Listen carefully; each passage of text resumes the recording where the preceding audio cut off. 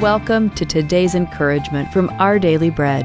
Our reading titled, Community in Christ, was written by Ann Cetus. In the southern Bahamas lies a small piece of land called Ragged Island. In the 19th century, it had an active salt industry, but because of a decline in that industry, many people emigrated to nearby islands. In 2016, when fewer than 80 people lived there, the island featured 3 religious denominations, yet the people all gathered together in one place for worship and fellowship each week. With so few residents, a sense of community was especially vital for them. The people of the early church felt a crucial need and desire for community as well.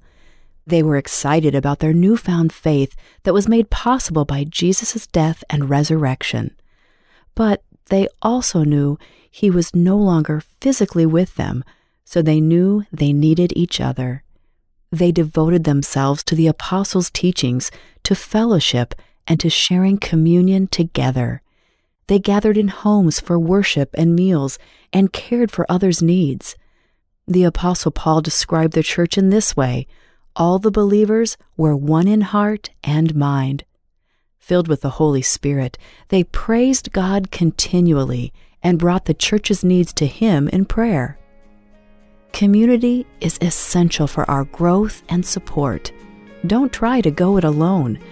God will develop that sense of community as you share your struggles and joys with others and draw near to Him together.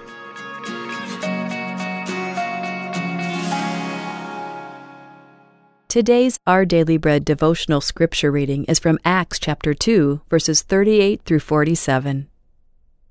Peter replied, "Repent and be baptized, every one of you, in the name of Jesus Christ, for the forgiveness of your sins, and you will receive the gift of the Holy Spirit.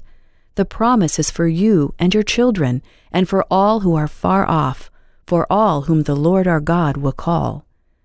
With many other words he warned them, and he pleaded with them, "Save yourselves from this corrupt generation." Those who accepted his message were baptized, and about 3,000 were added to their number that day. They devoted themselves to the apostles' teaching and to fellowship, to the breaking of bread, and to prayer. Everyone was filled with awe at the many wonders and signs performed by the apostles. All the believers were together and had everything in common. They sold property and possessions to give to anyone who had need. Every day they continued to meet together in the temple courts. They broke bread in their homes and ate together with glad and sincere hearts, praising God and enjoying the favor of all the people. And the Lord added to their number daily those who were being saved.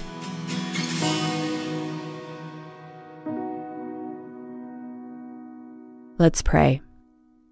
Father, the drive for independence is strong in our world, but the more independent we become, the more lonely and unhappy we become. We need you and your people to help us live the fullest life for you. Help us to find our people so that we can encourage and uplift one another in you. Thank you, Lord. It's in Jesus' name we pray. Amen. Thanks for listening today.